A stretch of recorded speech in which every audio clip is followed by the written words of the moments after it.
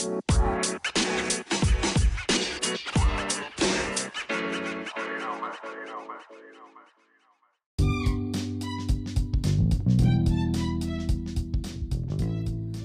to See the Light of Day podcast. I am Andrea Lachey.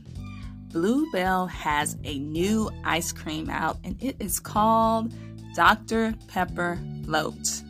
If you have not tasted this ice cream yet, go out to your local store and buy it. You are missing out. Also, I found out that Whataburger has a Dr. Pepper shake. I did not know that. Maybe because I don't really eat at Whataburger. But anyways, so today for Memorial Day, go treat yourself to a Dr. Pepper Float ice cream or a Dr. Pepper shake.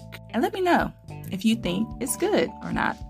This is See the Light of Day podcast. I am Andrea Lachey. Remember to love God, love yourself, and love others. Peace and love.